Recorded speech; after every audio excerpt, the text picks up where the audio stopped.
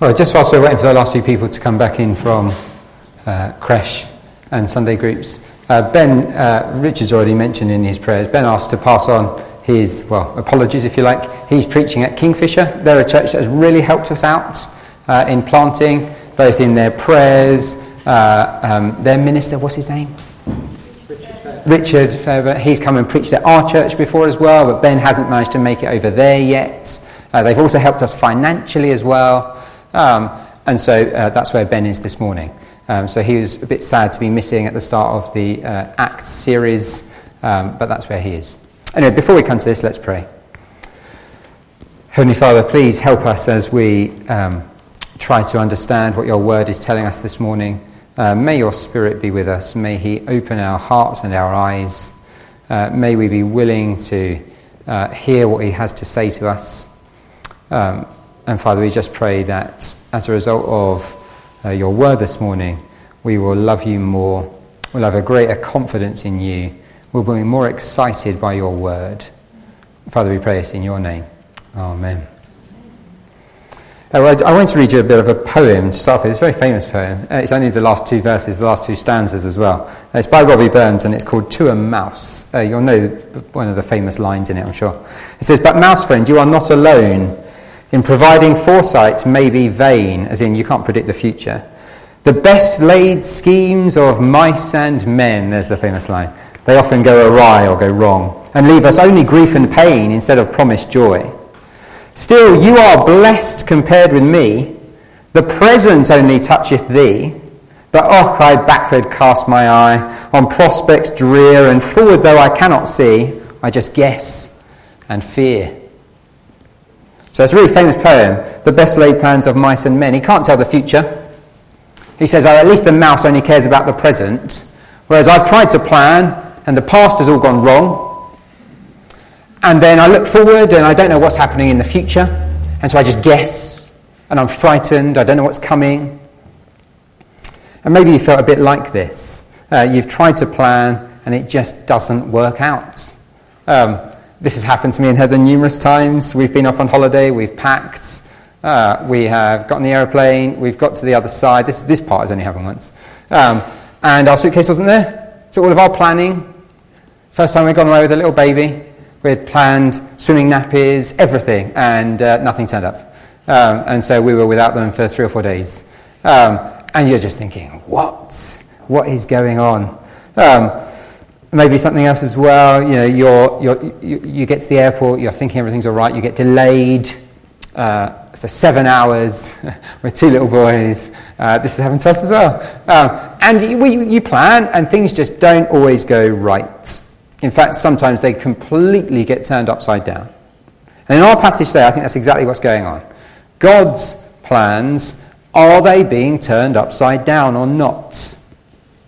Jesus chose Judas as one of his most intimate disciples.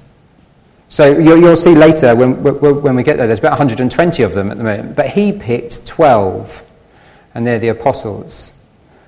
But did he get it wrong? You know, was he like our poem at the start? Was he looking into the future, making plans, but actually had no idea that this was going to happen? And what about the apostles and the disciples that are left? Are they meant to be looking forward in fear, guessing, and not really knowing what's going on? You know, are they meant to be thinking, well, God's kind of mucked up a bit here because he picked Judas and it's all gone wrong? And our passage today helps us answer all of those questions. So let me remind you where we are in Acts. This is only our second week in the series. And last week, Ben told us about the beginning of Acts, that it was written by Luke to a guy called Theophilus, and that he's going to try and tell him the whole truth and exactly what's going on, which is why we find out about Judas today. They don't try and sweep it under the carpet and pretend it didn't happen. He's going to tell him everything. And the message from last week was that the apostles have got a task to do. Just before Jesus was going to ascend to heaven, he told them, and he told them this back in verse 8. He said, "You will receive power when the Holy Spirit comes on you, And you will be my witnesses in Jerusalem and in all Judea and Samaria and to the ends of the earth. So they've got a job to do. They've got to be witnesses. Witnesses of Jesus, witnesses of the resurrection, locally, and then a bit further out, and then all the way further out to the ends of the world. So Ben told us last week that we are to speak the good news, the gospel of Jesus Christ, and that Camborne is the ends of the earth. So they've been promised the Holy Spirit to come, but then we get this bit in the middle. So next week the Holy Spirit will come. So they've been promised it. The Holy Spirit's about to come next week, if you like. But in the middle, we get this bit about replacing Judas. So look at verse 12. Jesus has ascended into heaven and the apostles return to Jerusalem. It's about a Sabbath day's walk from the city. That's about a 1 kilometre.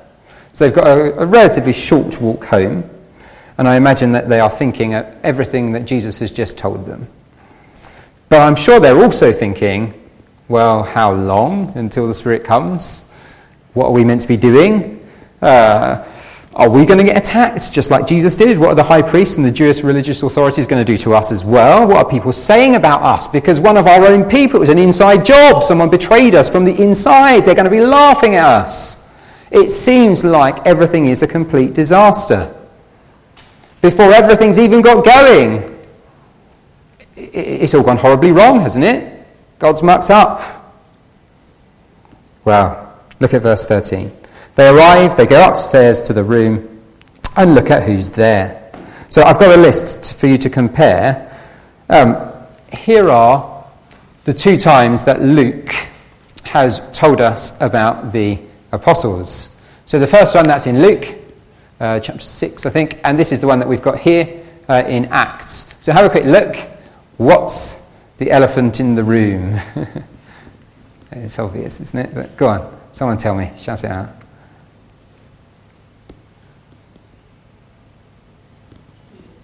Right, Judas isn't there. Right. So in this one here, there's only 11. You're like, what? There's only 11. There should be 12. Jesus chose 12. The last time Luke told us about the 12, there was 12. And now he gives us the next list. The next time he gives us a list, there's only 11. And so he's telling us that something's wrong and something's missing. There really should be 12.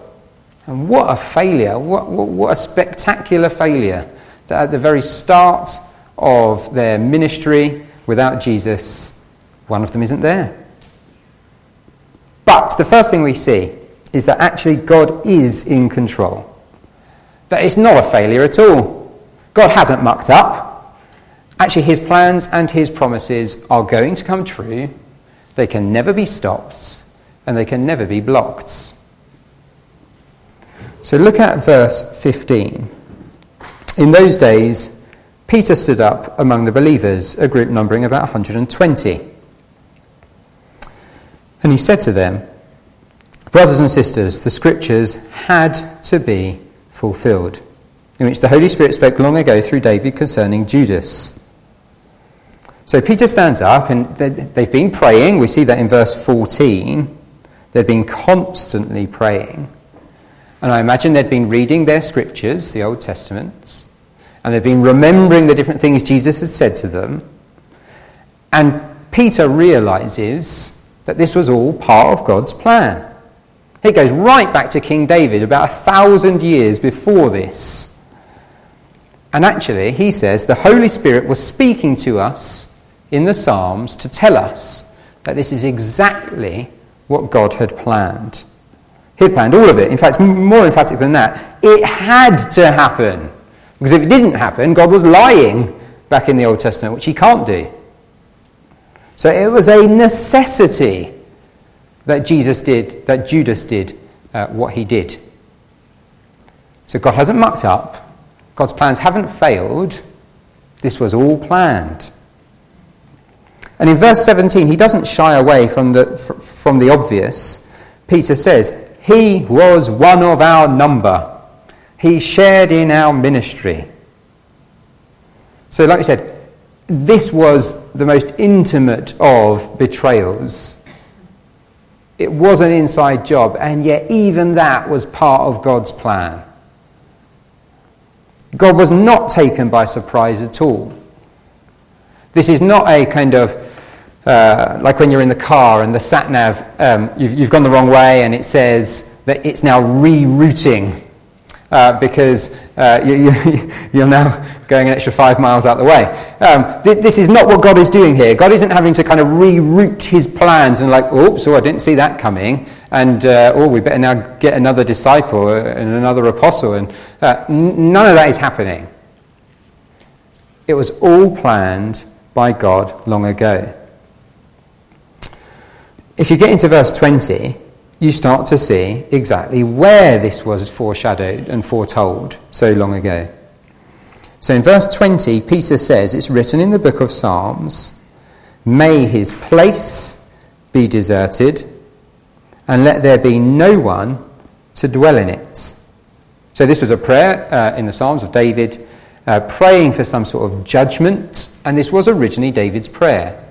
And yet Peter interprets it, much like Jesus interpreted the Old Testament, as pointing forwards to a greater moment, usually involving Jesus. In fact, Jesus himself even quoted from Psalm 69. So that verse there, may his place be deserted, you can see in the footnote it's from Psalm 69, verse 25.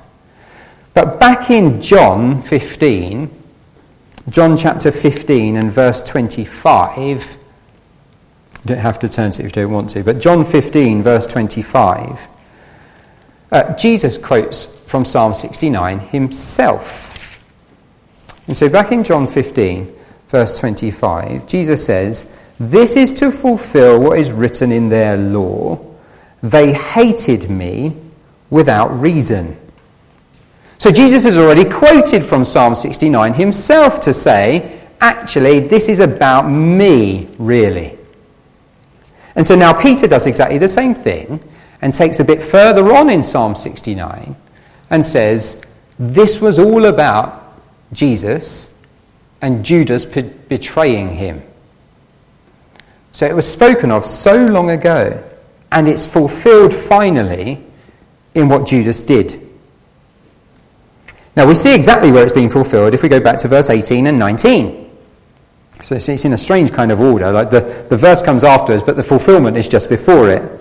So in verse 18 we find out what happened to Judas. With the payment he received for his wickedness, Judas bought a field, and there he fell headlong. His body burst open and his intestines spilled out. Everyone in Jerusalem heard about this, so they called the field in their language Akeldama, and that is the field of blood. So Judas's place has definitely been deserted, whether that's his field or his body. And God's judgment has clearly come in Judas's death. No one now lives in that field or in his body. So the promise made hundreds, about 1,000 years before, has now come true finally and completely in what happened to Judas. So in some way that we just won't ever understand, Judas's betrayal is all part of God's plans. And so rather than Judas somehow frustrating God's plans, and it says in one of the Gospels that Satan entered into Judas. And so Satan was not frustrating God's plans either. In fact, they were carrying out God's plans. Now, I don't think this is the main point of the passage, but that doesn't mean that Judas isn't still responsible for what he did. So divine sovereignty, God being in control, and nothing catching him by surprise, and human responsibility, they go together.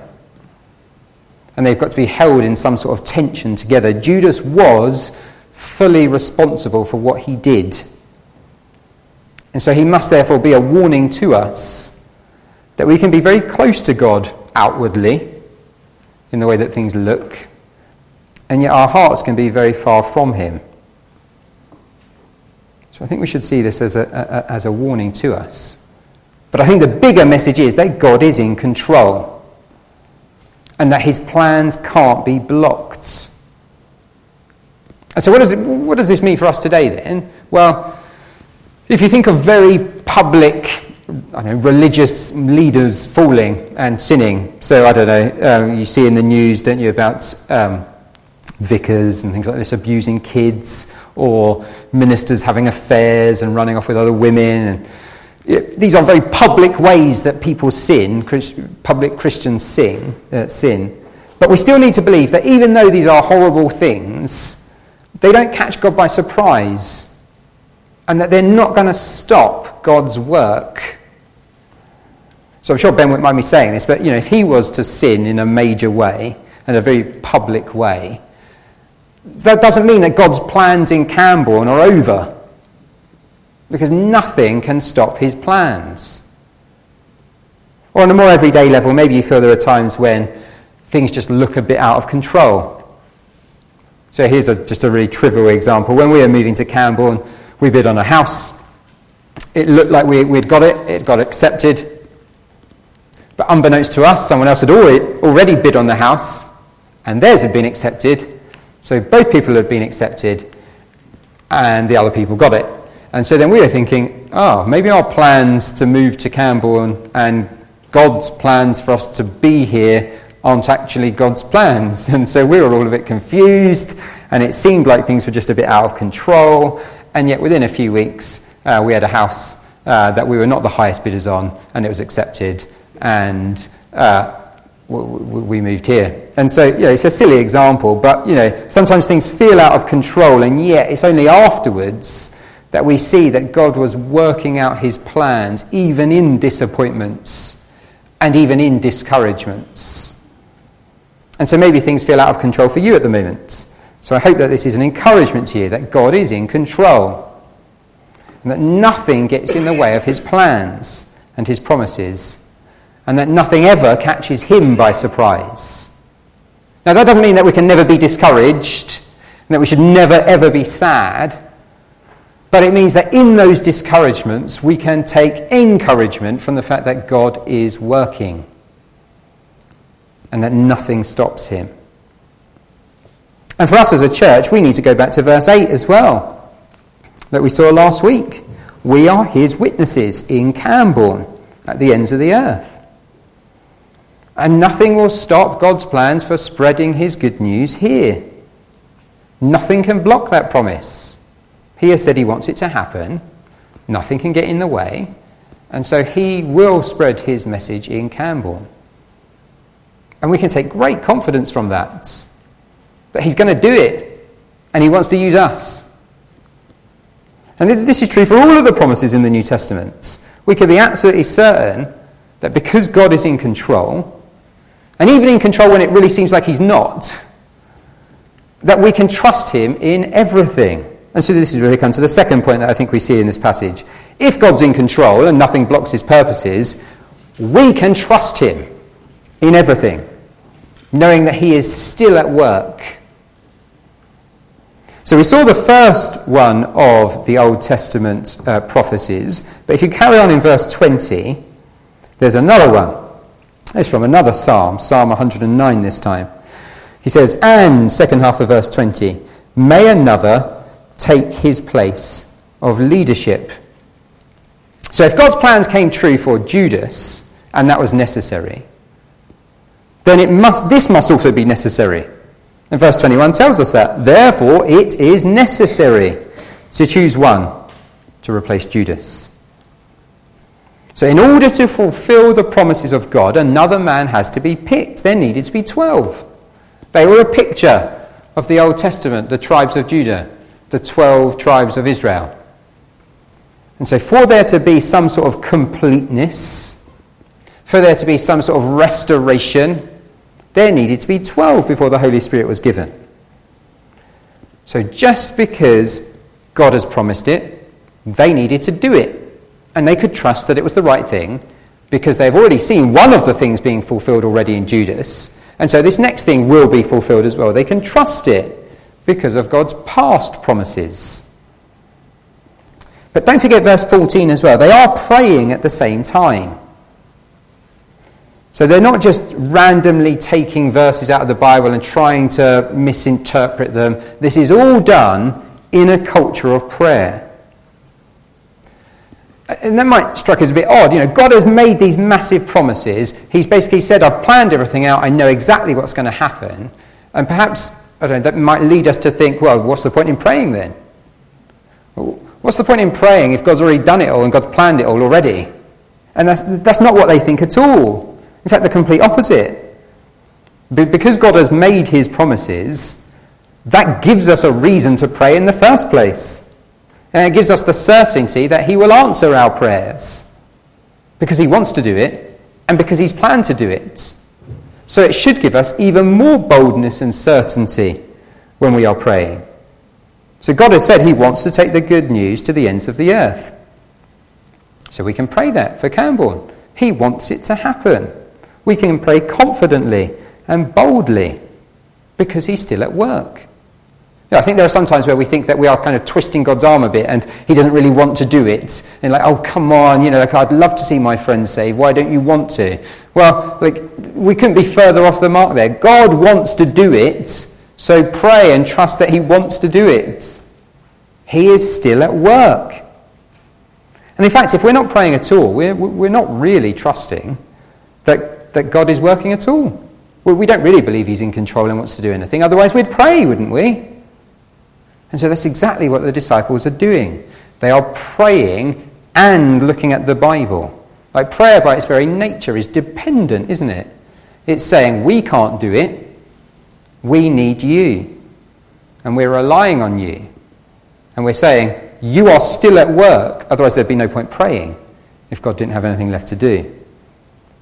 So whether we're telling others about Jesus, like Ben was telling us last week, or whether it's making decisions, we rely on God in prayer, trusting his word and trusting that he is still in control.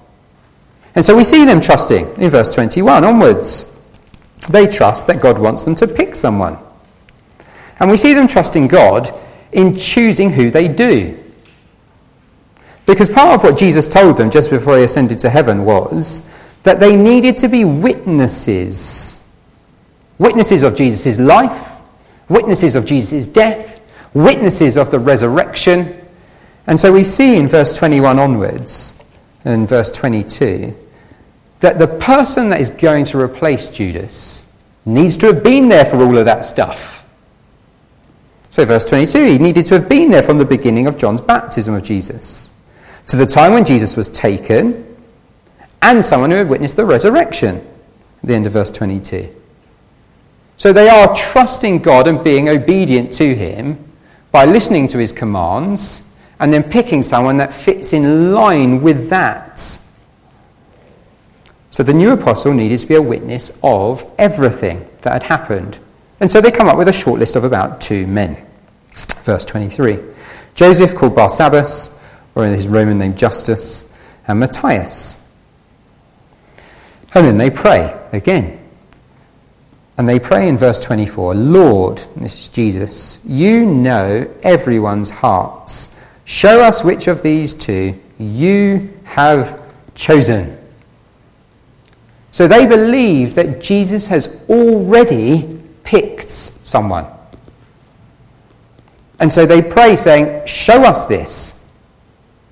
They acknowledge that Jesus is still at work. Only he can pick an apostle. And so he has to do it. And so they cast lots. They draw straws, if you like. This was a common way that they did things in the Old Testament to try and find out what God wanted. We should probably say at this point, this never happens after this point in the whole of the New Testament. I don't think this is probably how we should be making decisions now. After the Holy Spirit has been given, the Holy Spirit is there to give us guidance and wisdom. And so from this point onwards, in the whole of Acts and the whole of the New Testament, no decision is ever taken by drawing lots. But they are still at a point before the Holy Spirit is being poured out. And so this was good biblical guidance. And so Jesus chooses Matthias to replace Judas. So the main point isn't the casting of lots thing, it's the fact that Jesus is the one that picks. And this is great news, isn't it? This is great news for us, that Jesus still cares about his church. He is still interested in it. He doesn't just ascend to heaven and say, right, go on and get on with it now. He takes an active role through his Spirit. So as a church in Camborne here, trying to spread the good news, we should never feel that we're on our own And like I said, we should never feel like we're trying to twist his arm into anything. Jesus is at work. He cares. Richard said this earlier. He cares about what we are doing. He wants his church to grow. So we can be confident that Jesus is active. We can be confident that God is in control. Look how it ends in verse 26. They cast lots, the lot fell on Matthias, and so he was added to the 11. So exactly what needed to happen, happened. They've now back up to 12. Things have been restored, and they are now ready for the Holy Spirit to be given. So God cares. He's in control. He has his plans, and they will happen. And so we can be bold, and we can be confident, and we can trust God. So even when things are difficult, and let's be honest, I mean, there are 11 of them, plus a few more to make it up to 120. What's that? Yeah, can't do that. 109. Ish. And there's not many of them to try and spread this news to the ends of the earth, is there? Like, they're in a pretty difficult situation, and yet they were able to trust God. We've got the whole of the revelation from the rest of the New Testament about how God is at work, plus the whole of church history about how God has been at work, plus how God is at work at the moment in the lives of your friends. And even if it feels like sometimes there's not much happening in the UK sometimes, you can see in other parts of the world massive movements of God. So we can be massively confident that God's plans take place and that nothing can stop it. We can trust God. So I started with Robbie Burns' poem, and I want to end with a chorus from a song. It's in your handout. Maybe some of you know this, I don't know. It's relatively famous. It says, I know who holds the future, and he'll guide me with his hand. With God, things don't just happen. Everything by him is planned. So as I face tomorrow, with its problems large and small, I'll trust the God of miracles, and I'll give to him my all. Let's pray. Heavenly Father, thank you that you are in control, that you are on the throne, that Jesus is beside you, reigning. Father, we need to see this. We need to see it more clearly than we do. We need to really believe it. And then we need to trust you. And so, Father, we pray that you will give us the faith to believe that what you have said will happen, and that we can trust you, that we can be confident that nothing stops your plans and your purposes. And Father, may that make us bold in witnessing for you and bold in believing your word. And we pray this in Jesus' name. Amen.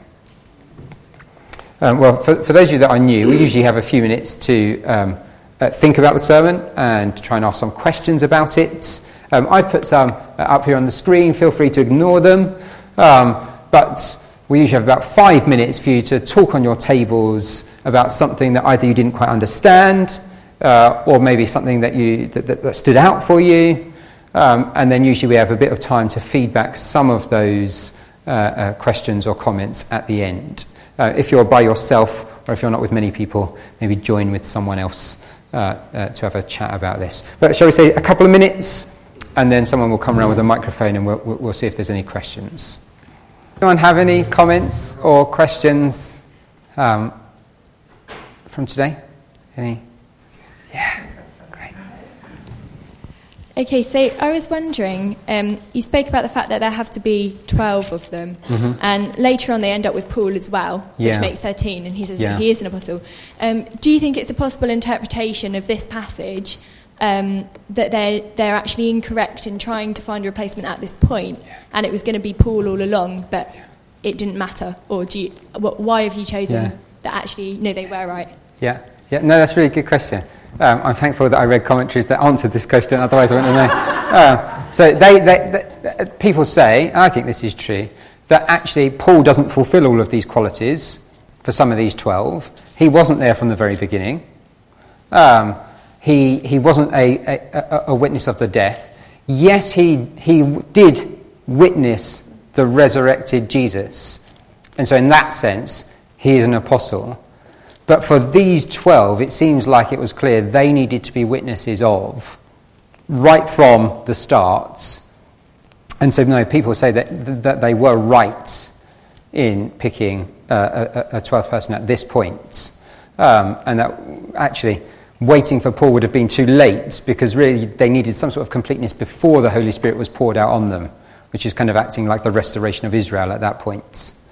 I mean, you could even say that actually you've then got Barnabas, who maybe could be seen as an apostle as well, maybe. Some people reckon. But no, so I think they weren't wrong in picking him here, because I don't think Paul fulfills all of these qualities, even though he is an apostle because he saw the resurrected Jesus. Yeah. Just a point on that. Is it also the case that Paul is the apostle to the Gentiles, and the 12 are the apostles to the tribes of Israel? If you look at in the book of Revelations, where it talks about the foundation stones, and there are 12 of them, Christ even says, each of you, at some point in his ministry, he talks to the 12 and says, even though he was also speaking to Judas, but he speaks to them and says, you will also, you will rule with me, something along those lines. I don't quite remember the phrase. But there's a sense in which the 12 have their role to Israel and Judah, while Paul is for the rest of us. Yeah, I mean, undoubtedly Paul goes to the Gentiles. But some of these, well, we don't know much about them, but people think that Matthias ended up, I forget where it was exactly. Cyprus or? No, it wasn't. It was Ethiopia. They reckon he may have. Some of the church historians think that that's where he might have gone, which would have been to the Gentiles as well. So I don't think it's just necessarily that these people were only for the Jews, these 12. But I do think you're right that they represent some sort of fullness of Israel. Yeah. Yeah, Richard.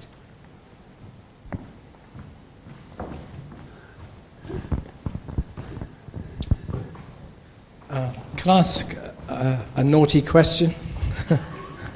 I don't mean to be naughty, but I ask this to try and be helpful to people. In Matthew 27, verse 5, it says that Judas went out and hanged himself. And here in Acts, it says he fell headlong and burst open. So my question is twofold. Firstly, how did Judas die? And does the Bible contradict itself? Yeah. Again, people do talk about this. The commentaries do mention that they can easily be harmonised. There's no reason why Judas can't have hanged himself and then also fallen off. He could either have swollen up his body and then been cut down by someone after he had died, and then he fell onto the ground or onto the rocks and then burst open, having kind of swollen up in the heat, like dead bodies would do. Or if no one came and chopped him down and cut the rope, he could have fallen down after a period of time anyway and spilled open after that period of time. So I don't know whether he died. I assume he probably died from strangulation first before he was cut down. If his body had already kind of swollen up that much, he'd probably been up there for a while. So no, I think you can easily accept both versions, and so I don't think the Bible does contradict itself. I think they're just coming at it from different angles.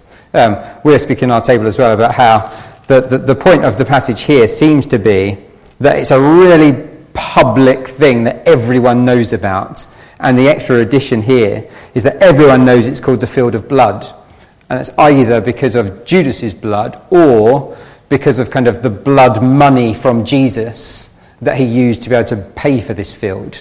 The other contradiction could be, some people say Judas bought the field, and in other places it seems like actually it was the religious leaders that bought the field after he gave them back the money. And so again, it could be a contradiction there, but I don't think there is, because it was Judas's money. Whether he gave it back first or bought it first, I don't think it really matters. So no, I don't think the Bible contradicts itself. Good. Thank you, John. We're running out of time. Sorry, could I also make a point on that? That's an interesting question. But if you think about it, suppose both accounts were exactly the same, then it would be the case that there was only one original account, right? So an important question to ask yourself is, what are the facts? So the facts are that Judas died, and he died in a bad way. There's a field involved. Now,